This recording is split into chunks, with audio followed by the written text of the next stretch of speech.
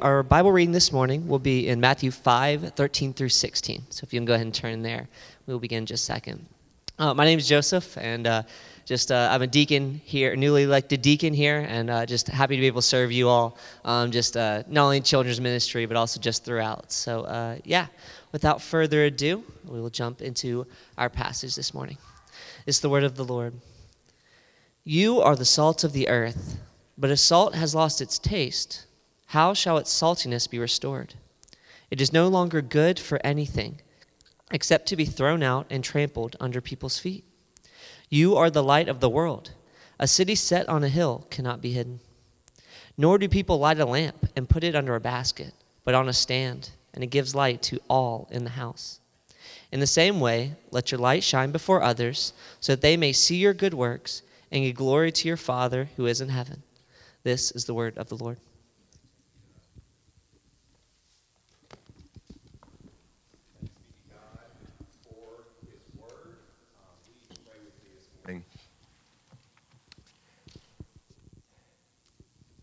Gracious Father,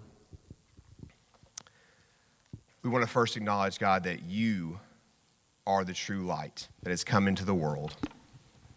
You're the one who has entered into our darkness, who's taken on our tastelessness on the cross. And through that, God, you have given us hope not only for the life that is to come, but also for this life. God, you have given us purpose as your church. And God, as we look at your word, God, I pray that even more so, God, that your word would peer into our hearts, into my heart, Lord, this morning. And that we would see what you've called us to, Lord, and we would rejoice in it. Lord, that you would reveal to us your plan for our life as your church. These things I pray in the name of Jesus. Amen. It is so good to be back with y'all. 2 weeks felt like 2 months, maybe longer. It is so good to be out of quarantine. That was, fortunately for us, probably the worst part was being stuck at home during our round with COVID. Praise God, our cases were very mild. Kimber had the worst of it. The kids and I felt fine, but we were stuck at home and not being able to be here, and so we are thrilled to be back with you. And what better way for me personally to get to come back than to get to stand in the pulpit and preach from God's word, and specifically from a fantastic passage. And so, again, Joseph has already invited you to turn with us to Matthew chapter 5. It's going to be in verses 13 to 16, but also I would remind you again, yes, grab your sermon notes if you need to slip back to the back and get those. Hopefully those will be helpful to you as there is a drawing, and I'll reference that more as we go. But I should give a little disclaimer as we start. Drawing an illustration, as KJ said by myself, that was a challenge that KJ issued to me for this particular sermon. KJ likes to throw little challenges at me each time I get a chance to preach. And so I was up for it. But if you think it's bad, I'm telling you, you can blame KJ for that. And also, if you think the sermon isn't great when you get to the end of it, you can also blame KJ for that because I had to do the drawing and that was time I could have been studying. Basically, any negative comments, direct those towards KJ. Any positive compliments, please come see me afterwards. I would greatly appreciate it. But in all seriousness, I do hope that the drawing helps to kind of help you visualize the truth of God's word from this passage, to help you see it with fresh eyes, with greater clarity. Because for a lot of us, Matthew chapter 5, verses 13 through 16 is a very familiar passage. If you have spent any time in the church or grown up in the church, this is probably not your first encounter with these verses. In fact, maybe you grew up singing, "This little light of mine, I'm going to let it shine." Maybe that was how you grew up. Maybe that's your first encounter with this passage. But the familiarity, really, it goes beyond just within the church. It's familiar outside of the church. It's where we get our phrase that maybe you've heard. Those folks down there in Alabama, they're just the salt of the earth. It comes from right here in Matthew chapter 5, verse 13. And so all of these things we see make this an undeniably familiar passage. But there's another phrase, besides just being the salt of the earth, meaning if you don't know that someone's a good, genuine person, there's another phrase that familiarity has to do with, and that is that familiarity breeds contempt. And if you aren't familiar with that phrase, it essentially means that being overly familiar with or close to a person or thing tends to make us lose respect for it or for that person. Now, for Christians, I'm sure none of us would say that we would have a lack of respect for any part of the Bible. At least I would hope not. However, if we're honest, the more that we hear a passage, the more that we hear certain verses read or repeated or preached on, the more we tend to kind of grow numb to their significance. I know this is true in my life. And yet, when it comes to Matthew 5:13-16, this salt and light passage, the church cannot afford to miss the significance of these verses. For as you can see in the drawing, there it is, hopefully in front of you, there are two paths that have been laid out before the church in these 4 verses, which of course I will unpack more as we go. So let's look at those together. The first thing that we should see in these verses is that Jesus makes 2 you are statements, right? The first one, you are the salt of the earth. The second, you are the light of the world. So what's Jesus' point? What is he pointing out? And what do salt and light have in common so that Jesus would feel the need to group them together here at this part of the Sermon on the Mount? The answer is this. Quite simply, we can talk all day long about many things about salt and light, but the simple answer is this. Both of these things have value. Value. We can recognize this in our time. We may not appreciate it to the same degree that those listening to Jesus did at the time when he was preaching the Sermon on the Mount, but we can recognize the value of salt, right? Now, in Jesus' time, salt was much more rare. It wasn't the household staple that it is today. And in fact, it was regularly used as currency because it was seen as so valuable and because of its rarity. Roman soldiers were often paid in salt. It's where we get the phrase, he's worth his salt. It's also where we get the word salary, coming from the Latin word sal, which means salt. It's a very common use was its value could be used as currency.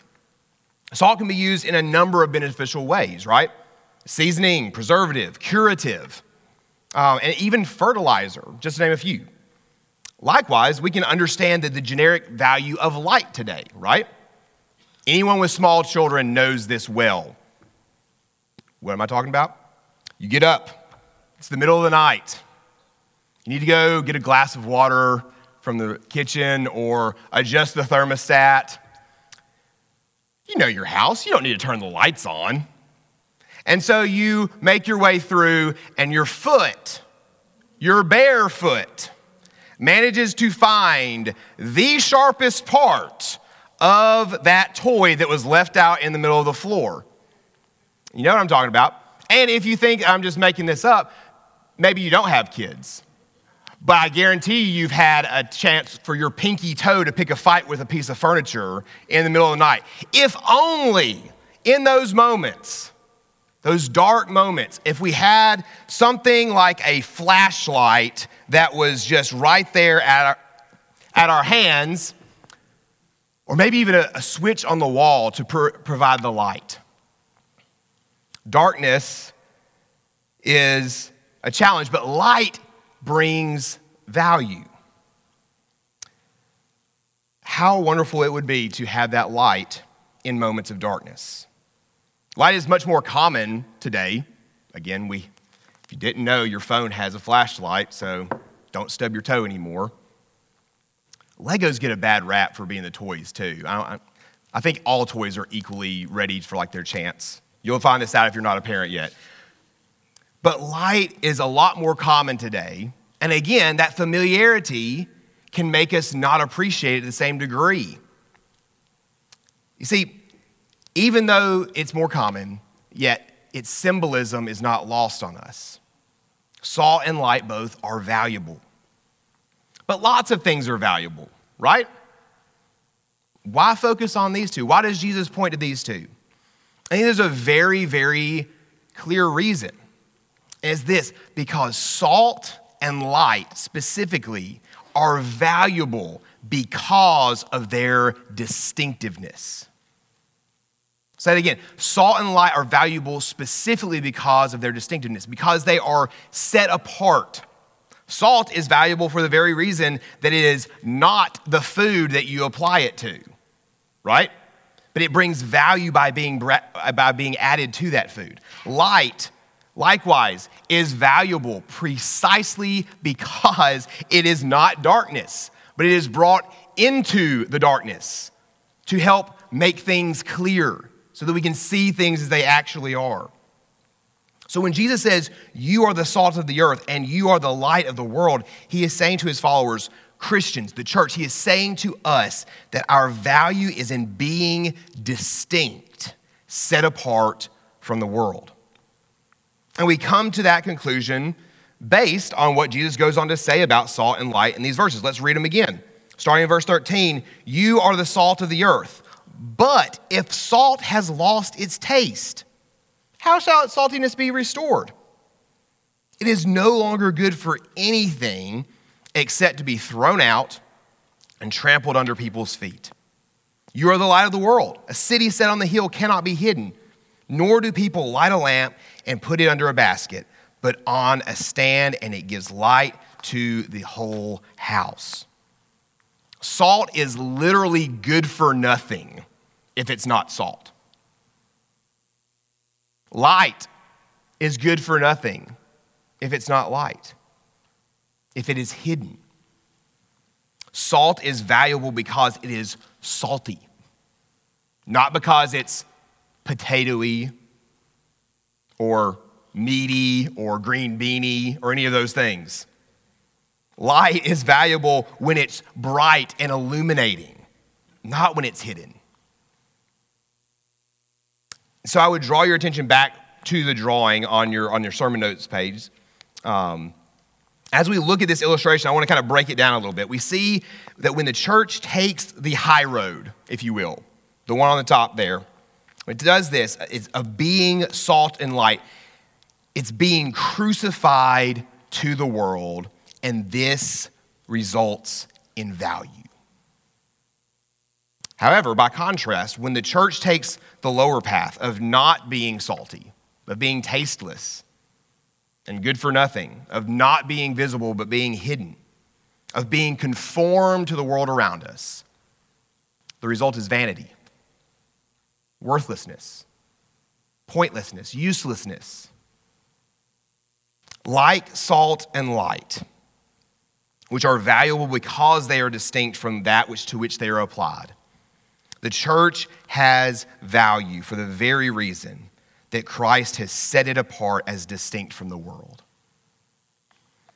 And by implication, the church is also good for nothing when it is indistinguishable from the world. But what exactly do we mean when we refer to the world?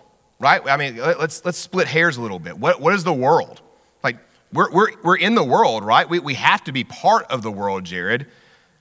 John 3:16 says, "For God so loved the world."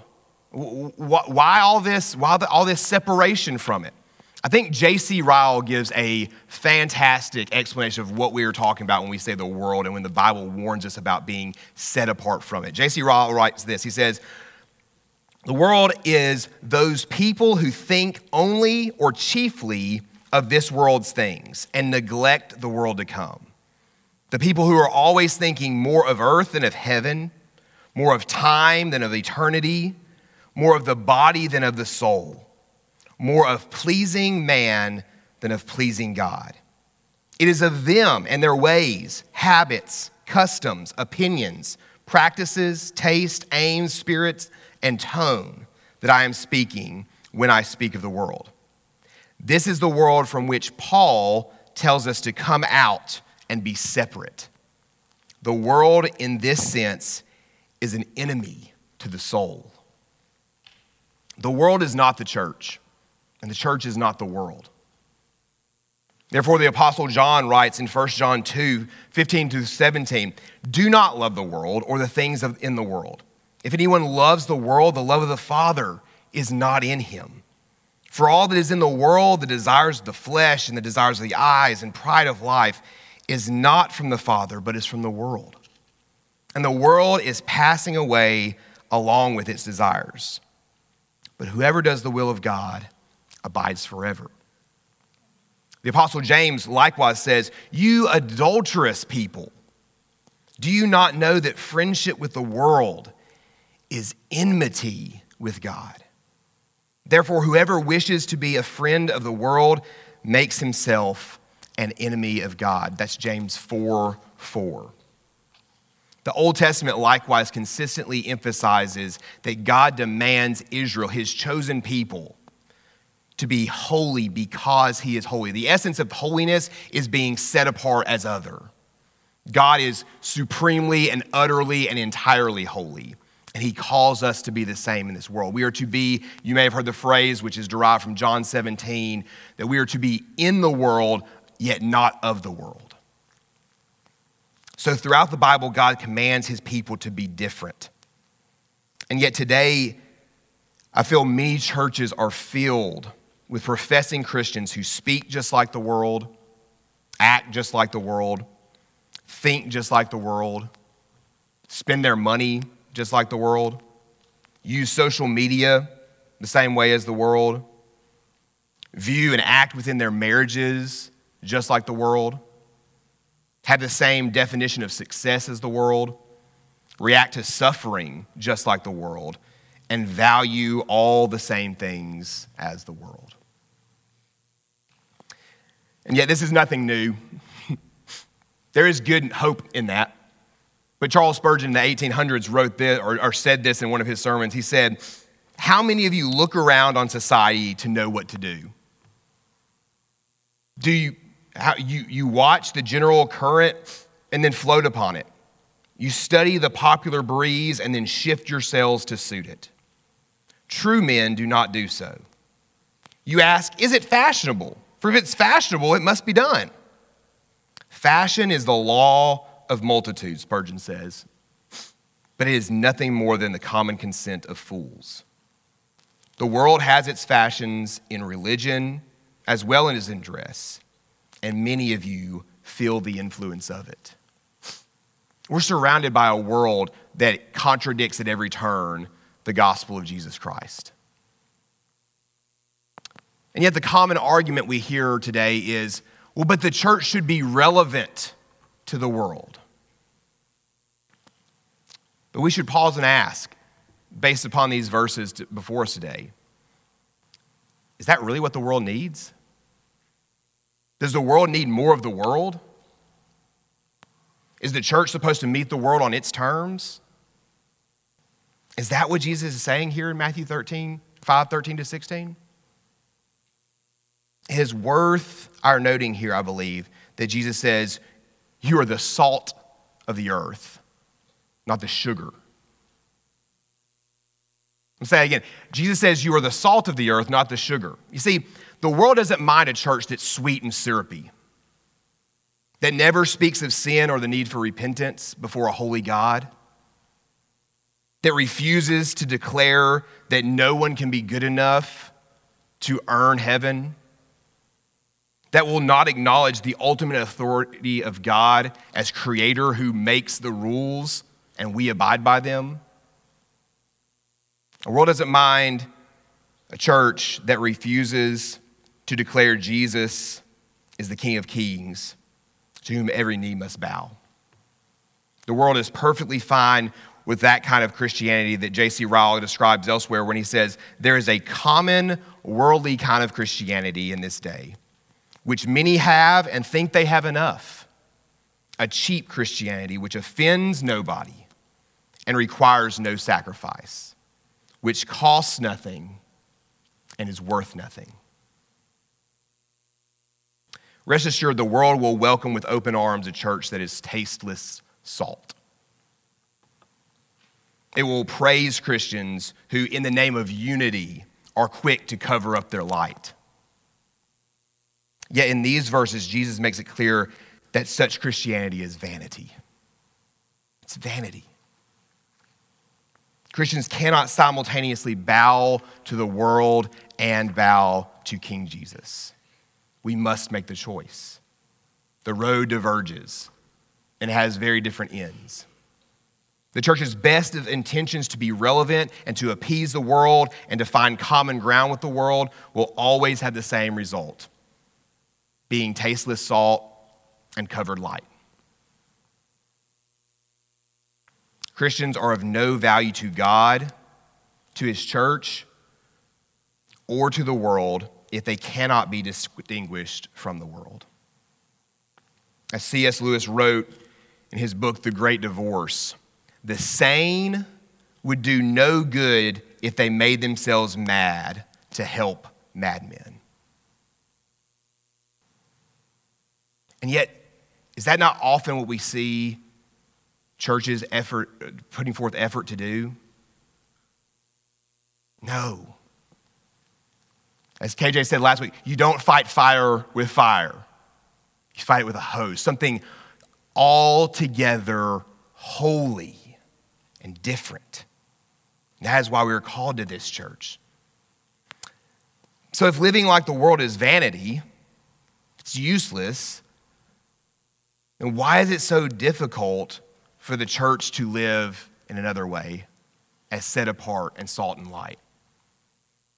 Why do we choose vanity over value? It's because living as salt and light in the world, in a world that is tasteless and dark, I might add, it's difficult. It is.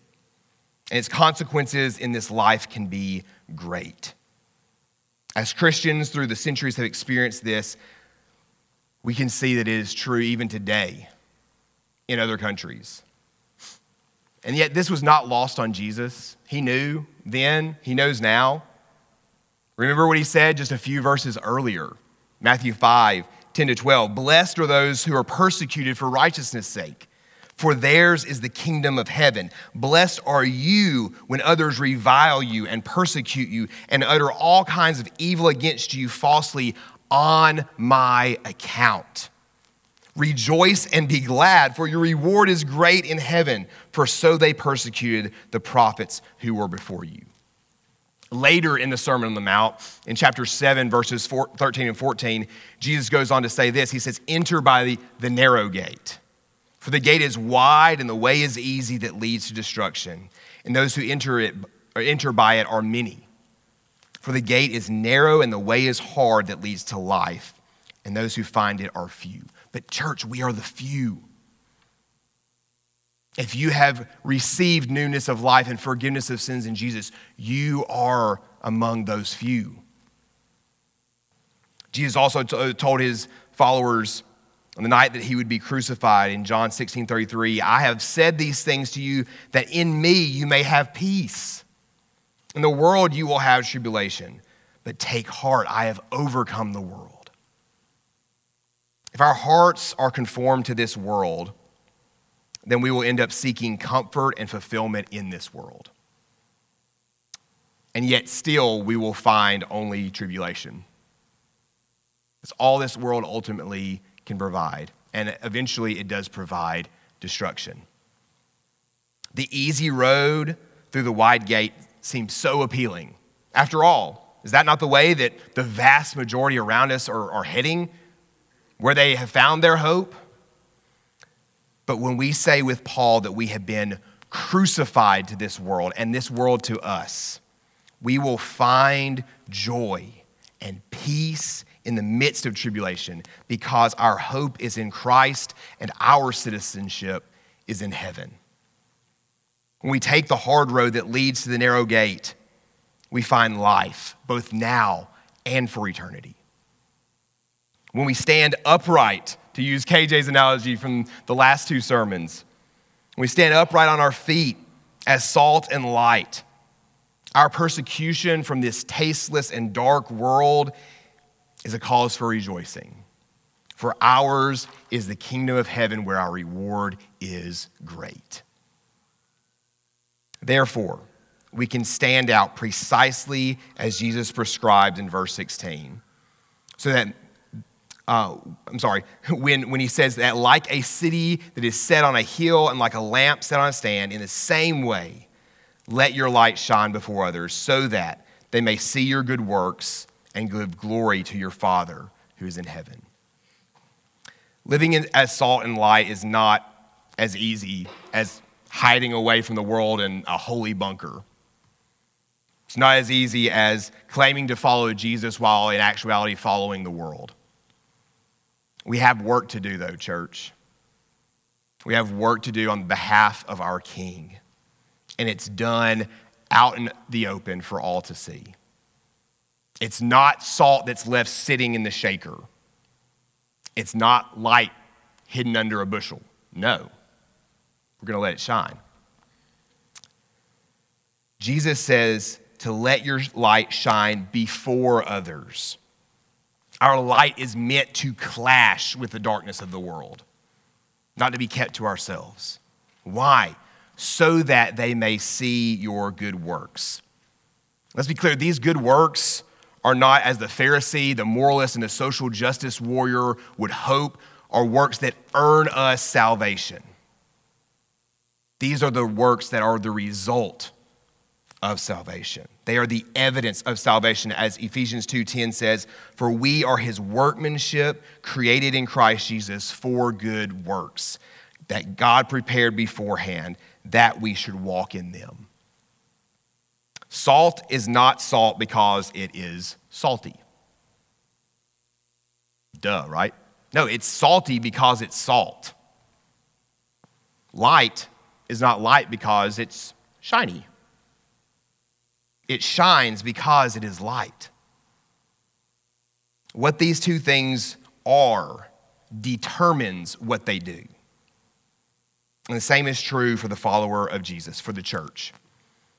Who you are by grace through faith in Christ is what ought to determine how you live for Christ. But salt doesn't think to itself, because I am salt, I must go and be salty. Light does not say to itself, I am light, therefore I must shine. I think of like Inigo Montoya's voice when I think of this, but it's not how it works. Yet we, who are rebels against the King, won over by his grace and mercy, we get the privilege of choosing to live, not for our own glory, but for the glory of the one who loved us and gave himself for us. In the same way, let your light shine before others so that they may see your good works and give glory to your Father who is in heaven. The goal, the ultimate value of being salt and light is to glorify our Heavenly Father. It's that simple. And while this is surely enough to compel us to be salt and light, God, in his infinite wisdom and grace, has orchestrated it so that the chief end of human beings is that as we glorify him, we simultaneously find our deepest, never-ending joy in him by doing so. Our joy and God's glory are eternally interwoven by the grace of God. And yet the value of being salt and light still goes further. While the church will undoubtedly face fierce opposition as it always has, there will also be those who see our faith in action and as a result will give glory to our Father who is in heaven. That through us, God draws men to himself. Many will continue to love the darkness rather than the light. And in doing so, as 1 Peter 2:8-9 says, they will stumble because they disobey the word, as they were destined to do. But you, church, are a chosen race, a royal priesthood, a holy nation, a people for his own possession, that you may proclaim the excellencies of him who called you out of darkness and into his marvelous light. As we proclaim his excellencies, others are called out of darkness into that marvelous light. Others are transformed into salt. Others are taken off their heads and stood upright on their feet. The Christian life is not one of blending in, but of standing out, not of hiding, but of shining brightly for all to see, so that the God of all glory receives the glory he is due. But before I close, there's one last question we have to consider from this text. What does it look like for us to live as salt and light on a daily basis? It begins with believing in the crucified and risen Christ. Only he can transform you into salt. Only he can transfer you out of the kingdom of darkness and into his kingdom of light. Only he can flip you from standing on your head to standing on your feet. If you've never looked to Jesus in faith and repented of your sin, we invite you to do that today. The Savior is waiting and he is calling.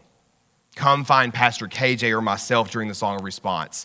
We would love to share with you how you can have a relationship with the Savior and King of the universe and find eternal joy in him. But for us who have been made salt and light already, how do we live in a way that stands out in this dark and tasteless world?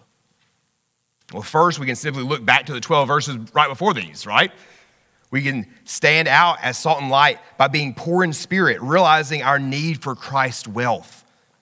We stand out as we mourn over our personal sin and sin in the world, by being meek, by hungering and thirsting for righteousness in every area of our lives, by being merciful to a world that lusts for power, by being pure in heart in a world filled with corruption, by rejoicing in persecution rather than seeking to be popular.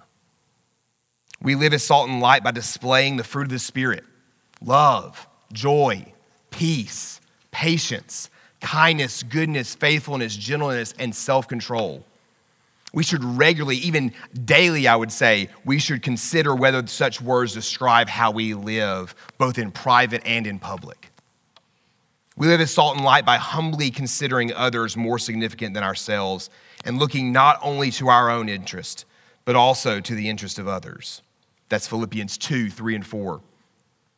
We live as salt and light by humbling ourselves to be servants of all rather than lording authority over others. We live as salt and light in our marriages by serving rather than seeking service from our spouse, by giving rather than always taking. We live as salt and light as parents by discipling our children to be grace-driven citizens of a country that is far away in heaven, rather than success-driven citizens in this earthly country. We live as salt and light as children by honoring our father and mother even when we disagree with them or they make wrong choices. We live as salt and light as students by working heartily at even the most mundane of assignments. Why? Because we do them for the Lord and not for people. We live as salt and light by pursuing sexual purity, whether in our marriage or in singleness. We live as salt and light by denying ourselves, taking up our cross daily, and following Jesus. All of these are ways that individually and personally we can live as salt and light in this world to the glory of God. But let me remind you that a single grain of sand does not have the impact on a recipe that a whole tablespoon does. Nor does the light of a single candle shine as brightly as 10,000. Likewise, we are not to be distinct only in our individual personal lives, but corporately as we live in Christian community in our local churches. The savor we bring to a tasteless world is far greater And the light we shine into darkness is far brighter when it is done together as a loving family of faith. Jesus said, by this all people will know that you are my disciples, if you have love for one another. John 13:35. Our faithfulness to be salt and light is largely both determined and I believe judged by our faithfulness to Christ Church. It is far more difficult for us to live as salt and light apart from the fellowship and accountability of the local church, and it is far easier for us to lose our flavor and for our light to grow dim if we are separate from God's church. So perhaps for some of you today is the day to take the next step in committing to love and serve the body of Christ here at Alberta Baptist Church.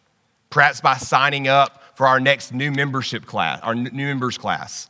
We would love to have you be a part of this fellowship of faith. Perhaps for some of you, it's by stepping into one of the many places we have where you can serve in this church and in this community. Today we have a kids ministry meeting right afterwards. And Jennifer has graciously provided plenty of food. So if you didn't sign up and the Lord places on your heart, please come join and see how you can serve our children who we are raising to be the next church, and some who already are the church. Or perhaps for some of you, though, you've been out of fellowship with a local church for some time. And you know it's time to return to the joy and support and accountability that are found in genuine Christian community. I assure you, Alberta Baptist Church will be waiting for you with open arms when you return, and we will receive you again. For all of us individually and for ABC as a whole, Matthew 5:13-16, much like Robert Frost, lays before us two diverging paths. Is the one you are on crucified to the world or conformed to it? Is the path you're traveling producing value or vanity? Do you view your life as a call to contend for the faith or as a chance to find comfort? Do you see the world as a battleground or a playground? As a foreign land or as home? Each day, there's a choice. Will we stand out as salt and light in pursuit of God's glory? Or will we blend in with the world in pursuit of our own? I'll close with this quote from the Prince of Preachers, Charles Spurgeon, who said, "Far be it from us to seek a crown of honor where our Lord found only a crown of thorns." Will you pray with me? Father, you have placed before us life and death, even as you placed Israel on two mountains centuries ago. Lord, you still place the same choice to bow the knee to you, our God and King, who is worthy, or to bow the knee to something far less in this world or in ourselves. Father, I pray for us as a church, God, that we will joyfully be salt and light in this world for your glory, not, as Paul says, considering our lives of any value at all, except that we point to the crucified and risen Jesus. Lord, help us to see our life as having value for that reason and to choose that over the vanity of living for this world. I pray these things in your name. Amen.